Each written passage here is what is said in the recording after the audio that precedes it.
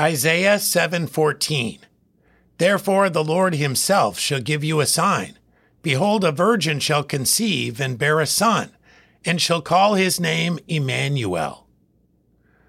God's intervention in the course of human history to provide a Savior is foretold here. This would be a miraculous sign, not just that a virgin would bring forth a child, but that his name would be called God with us.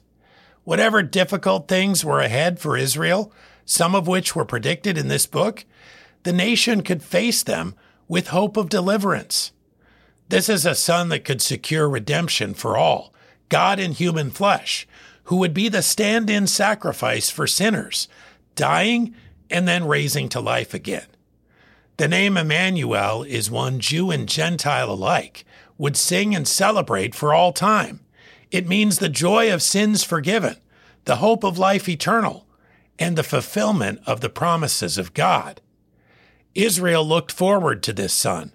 We look back. Those with knowledge of him in any age, rejoice. He is God's gift of grace to mankind, the Savior of the world. Isaiah 7:14.